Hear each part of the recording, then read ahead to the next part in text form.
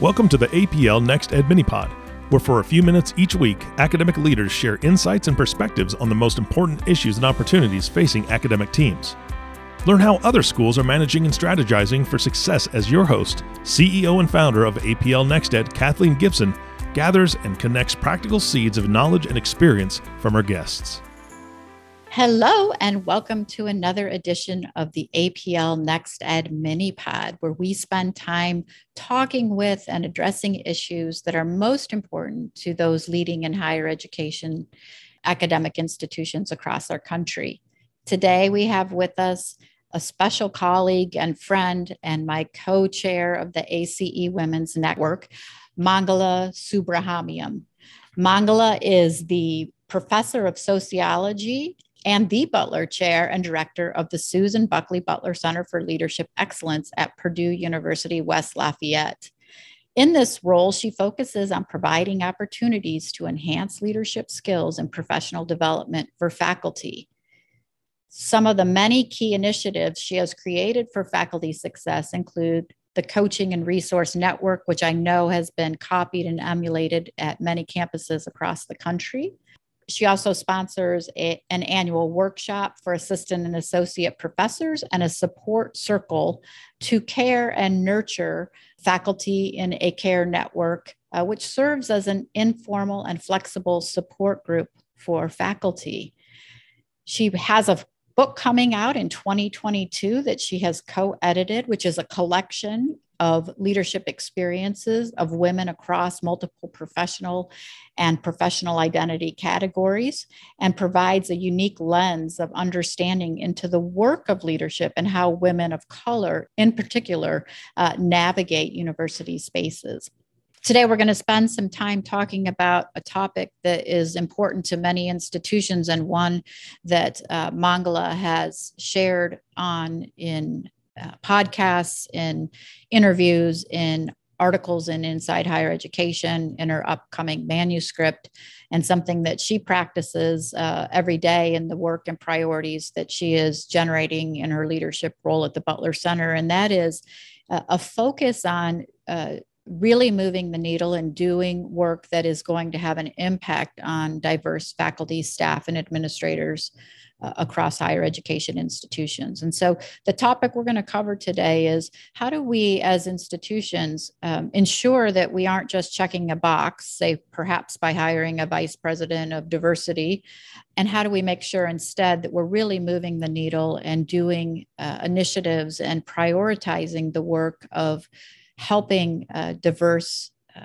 faculty, staff, and administrators at our institutions to be successful. So Mangala, welcome, first of all. And secondly, I'd love for you to just jump right in and talk to us a little bit about how we ensure, again, that we are making a difference and being impactful and seeing outcomes rather than just sort of checking a box. Thank you.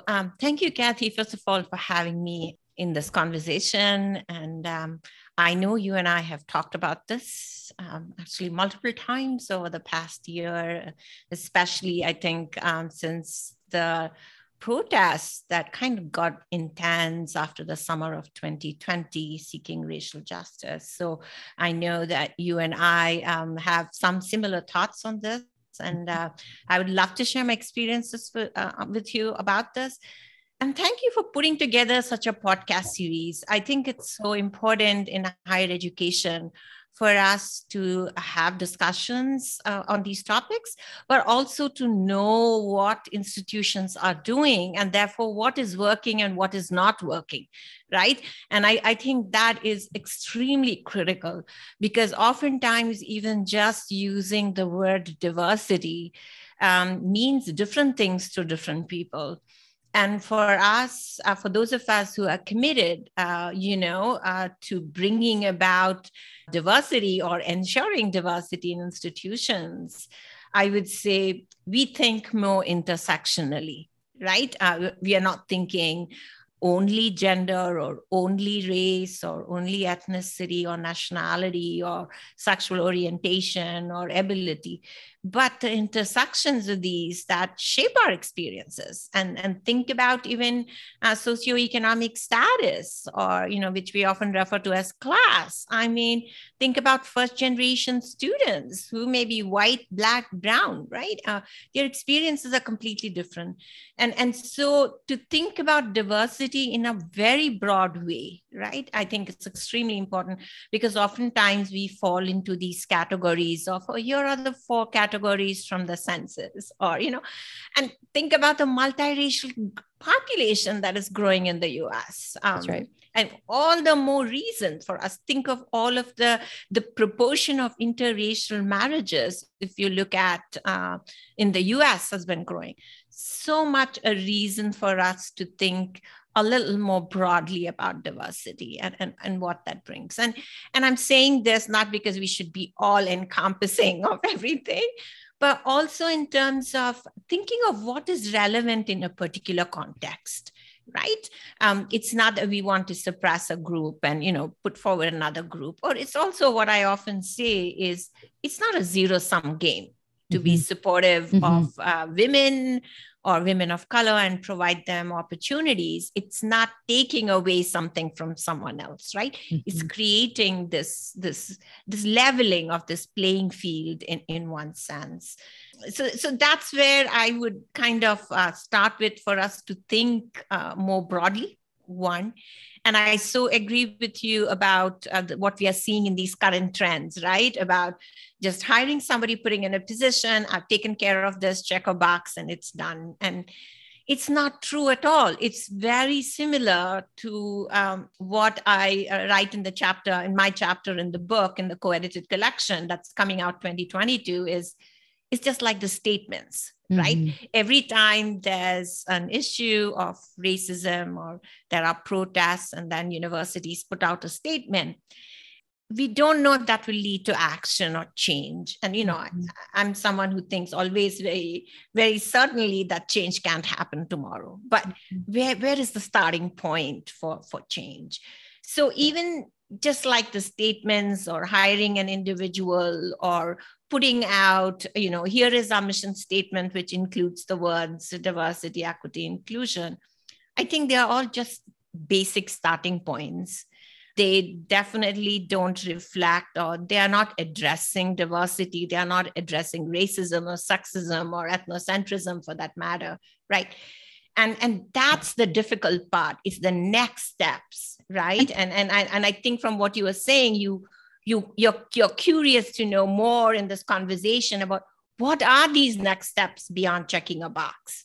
I think that's exactly right. I think, and you're the ideal person to share these things, because I think you have gotten in and sort of dug into going way beyond checking the box. And I'm curious to learn and to share with our listeners, first of all, what has inspired you to sort of experiment and listen and do the things that may or may not work as it relates to achieving these sorts of objectives. And what's the inspiration? Where does that come from? And then also, what have been the consequences of listening and experimenting and providing services that go beyond sort of what you might expect or maybe typical? Inspiration. And that's a really good question, considering I came into higher education and became an assistant professor, never ever thinking that I would be in some position where I would be addressing some of these issues around diversity. I think part of the inspiration is just, one, my experiences as an assistant and as an associate professor, just being extremely quiet and observing things around me. And I often believed I was the only one who was experiencing those things, until I suddenly found myself in this position. And prior to coming into this position, I had a departmental kind of a partial administrative kind of position as the director of graduate studies. And when I began hearing from students of color about their experiences on campus, in the greater Lafayette area, and how they feel and so on. And it certainly made me think. As the director of graduate studies, I was quite instrumental in recruiting quite a few students of color, quite a few Black students into the graduate program. Unfortunately, none of them stayed as my term ended. The expectation that I will be the supporting person or the supporting faculty member is a lot to take on. Even as an associate professor, knowing that most associate professors, even women associate professors, rarely make it to become full professors. So I think it was asking a lot of me. And once I completed my term, I could see the trickle out of those students. So it did make me think about the dynamics of what is happening, or what are our shortcomings, or what could we do differently or better. And I ask this question of myself all the time, what can we do better? What can I do differently? So I think when I was appointed to this position, fortunately, I was like, okay, here is probably an opportunity for me to do some things from what I have experienced. But I think this position in its first year also gave me a chance to hear from many across this campus. Although the emphasis went on faculty, a lot of the staff are very engaged in everything that we do. So hearing from predominantly faculty and some staff, it did dawn on me that I'm probably not the only person experiencing these things. I mean, even as a woman, right? I mean, maybe I haven't even had very conscious conversations with other women faculty around me. And so it really opened my eyes. Okay, this is much wider than what I thought. And then trying to be creative, right? About what I'm listening to and what do I take from that? And then what can I do to address, what I'm hearing? It's not easy. I'll be honest. So the first year, I think we did a series called Conversations About Inclusion. It was a series on various topics, ranging from teaching to campus, to students, to mentoring, to faculty research, to just explore the meaning of what we mean by inclusion. So a wide variety of topics. And honestly, I wasn't sure how the campus would respond. We made this announcement, and I recall my assistant asking me, what rooms should we book? Like, what are you expecting? What's the size? And we were already way into the summer, towards coming close to fall. Rooms had been reserved. And so I said, based on what you had in the past, maybe a little more than that. So 30, 35. So she came back and told me there are no rooms of that size. We all are gone. They're reserved. So all we have as our option is a room of about 65 capacity. So I said, okay, let's reserve it. So we opened the first session, and capacity was 65. We were in this room, and there we found a very large number of people from campus, faculty, staff, students. So in this particular series, each session, we had faculty, staff, and students represented. Wow. So we didn't do them solely as faculty panels, which brought, I think the idea was to bring all of the constituencies into the conversation. And I was very surprised to see a very long line. We couldn't accommodate everyone, even though people kept saying they'd stand at the back. I was like, no, we cannot do that. We can't exceed capacity for safety reasons. And then we started rethinking about putting out registrations, making sure, that we adhered. We still had sometimes very large numbers. And we used to tell people you can be on the wait list, you can show up. If there's a seat, you can come in. And that did happen a couple of times that year. And the same thing happened with the workshops. So we organized 2 workshops, one on salary negotiation, and another one on leadership. And both of them, especially the salary negotiation, which we offered to staff and faculty and graduate students as 3 separate sessions, we had to organize 2 additional sessions later that year because there was such a kind of so much of a response and the need, right? It was fulfilling a need for people. Yeah, that really, I mean, I want to pause there and just ask the question. How do you think that, having rooms that were overflowing, beyond the capacity you could manage as an institution? I mean, I love the stories of the fire commissioner showing up because your sessions were, always ones that there were going to be lots of people waiting in the wings to try to get a seat. What message do you think that sent to your administration? How did it maybe propel or move the sort of checking the box mentality to perhaps something that folks had to come to the conclusion that, there's some powerful interest around this? What sort of happened, or what were the consequences of this sort of response for you, for your office, and for maybe a recognition that this was something that needed to be a priority? Excellent question, Kathy. On the one hand, it was extremely motivating just to see the response, right? And people reaching out and people beginning to ask, like, can I register? Where is the registration for the next thing that's coming up? And, we used to put this out only 10 days ahead. So it's extremely motivating for the office. I do think the provost saw some very positive things from these sessions. He did speak at one of them. But I don't know if a single unit which is trying to move things on a campus can single-handedly do this. Mm-hmm. It does need, I would say, a lot of commitment from higher levels of leadership, right? And the commitment meaning not, again, as I know you would understand very well, Kathy, it's not just about saying it. It's about the doing of things or the following up on things, right, that matters. Because I always believe, just like it's not a single unit, you need a multi-pronged approach to address this. And that multi-pronged approach requires many people at the table. And all of the people need to buy in. All these stakeholders and all the constituencies need to buy in, right? Even if I had sessions or conferences with 250 people, our last conference for assistant professors was about 285 registrants. It's really grown.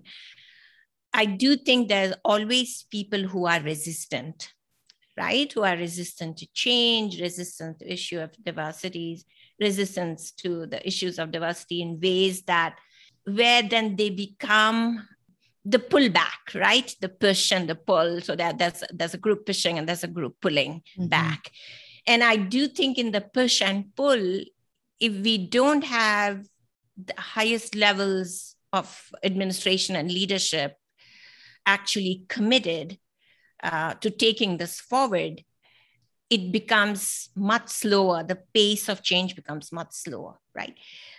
So yes, on the one hand, I was motivated. On the other hand, I have not seen as much as I would have liked to see happen, right? On the commitments or the need for organizing things in ways that is more cohesive, that actually speaks to issues of diversity. And I think that is one part. The second part, I think, is a lot of administrators across universities oftentimes find it safe to think about diversity in very binary ways, the black and the white, while actually there's the intersectional part makes that hard, as well as the fact that gender has been critical, right? I mean, representation of women in leadership is much needed. Yes, we need women of color. They are even less represented. But at the same time, I think somebody who doesn't think more holistically, and if we don't have that happening at the top, it's much harder to push the propelling that you're talking about or referring to. The second thing that I would say is just the knowledge of these issues, right, in upper level administration. The knowledge, not just in terms of what I've experienced or what the student told me. there is a very, very large body of scholarship in higher education speaking to these issues, also referencing interventions, saying what works, what doesn't work. Some of them are ambiguous, some of them are much clearer in terms of findings, right? I think the lack of knowledge makes it hard, but I do think it needs the propelling or the moving forward can happen at some reasonable pace only if leadership at the highest levels are willing to take that, what I call that risk. Right? So what do you think it takes to get them to recognize that this is a risk they need to take, or this is a priority that they need to make? You know, if you're having this sort of outpouring and this sort of demonstrative expression of need, what does it take for leadership in your mind? And you don't have to speak specifically about Purdue. You could say, you know, speak maybe more broadly. What does it take to make this a priority for that upper level of leadership that you're talking about? One, I would say to clearly understand this is not a zero-sum game. That is, you're not taking from some to give it to some. I think upper leadership in any institution has to understand. The second is, I think, having really a diverse group of people at the top leadership, right? And that diverse group that has the knowledge, understands what's happening in higher education, what's out there in scholarship, right? To have that mixed group, you know, it's like what I say, it should not be tokenism, right? It should have that wider representation right at the top to be able to have those conversations. And you know, your question makes me touch on another subject. The top leadership, even if they surround themselves with half a dozen people, if those people are compliant and not willing to ask the difficult questions, you are never going to see anything moving forward. Right. I mean, that's leadership 101, right? I mean, don't put yes people around you. You know, put people who are going to ask hard questions, put people who've had different experiences. That's how you become a robust and strong leader, is by having people around who aren't afraid to challenge, aren't afraid to educate, aren't afraid to not be compliant, and, you know, not respond in a way that's similar to the other folks at the table. Yes. And somehow we talk about this as leadership 101, but in actual practice, right? The practices don't match that most times. And so when you expect compliance, if you're compliant, you remain in your position, right? The chances that if you're not compliant or you ask the hard questions, you're less likely to retain your position, right? And I think most university leadership, if you look at across the US especially, which we are most familiar with, there are very few women, right, in the top position. I mean, we can probably count on our fingers how many of them are there. You know, I constantly look up when I have to invite people, and how many of them are women of color. And if you look at R1 institutions, that is the really elite institutions, there are even fewer of them who are holding these positions. You know, I would say maybe even the few who've made it to the top as presidents, those women, hopefully they are different. They don't pull the ladder up with them, for one. And second, that they don't expect this compliance, right? Or they don't expect, hopefully they won't expect this deference and compliance that actually silences people, right? I mean, you know, silence is a strategy which people use. Oh, if I speak up, it's, you know, I'm going to get myself in trouble, or a silence as a form of protest. I know silence can be used in different ways, but I think that's part of this complexity, right? There is no formulaic answer of we do this and we can address diversity. It is this multi-pronged kind of approach, you know, on the one side, educating, on the other side, professional development, on a third side, action, on a fourth side, having some kind of a vision plan of where you want to take the institution, no matter what the institution is. I think that's what helps us set ourselves up for that change 2 years, 3 years down the line that we can actually see. It's interesting to just that in the academy of all places, right? When we think of education, we think of Socratic method, we think of, the foundational sort of Western way of educating as being this exchange of ideas and this idea that it's in that exchange that somehow the truth with a capital T emerges. But how do we expect that to happen if there isn't an exchange, right? I mean, if you have just everybody sort of towing the line, how do you find that truth with a capital T?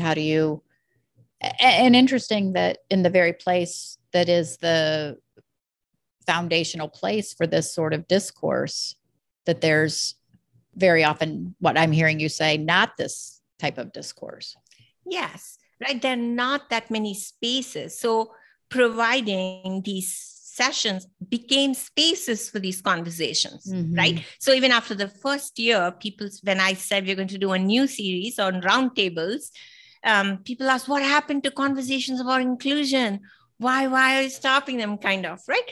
So they were looking at these as spaces. So we've not been, maybe institutions of higher education have not been very good at creating these spaces for conversation, right?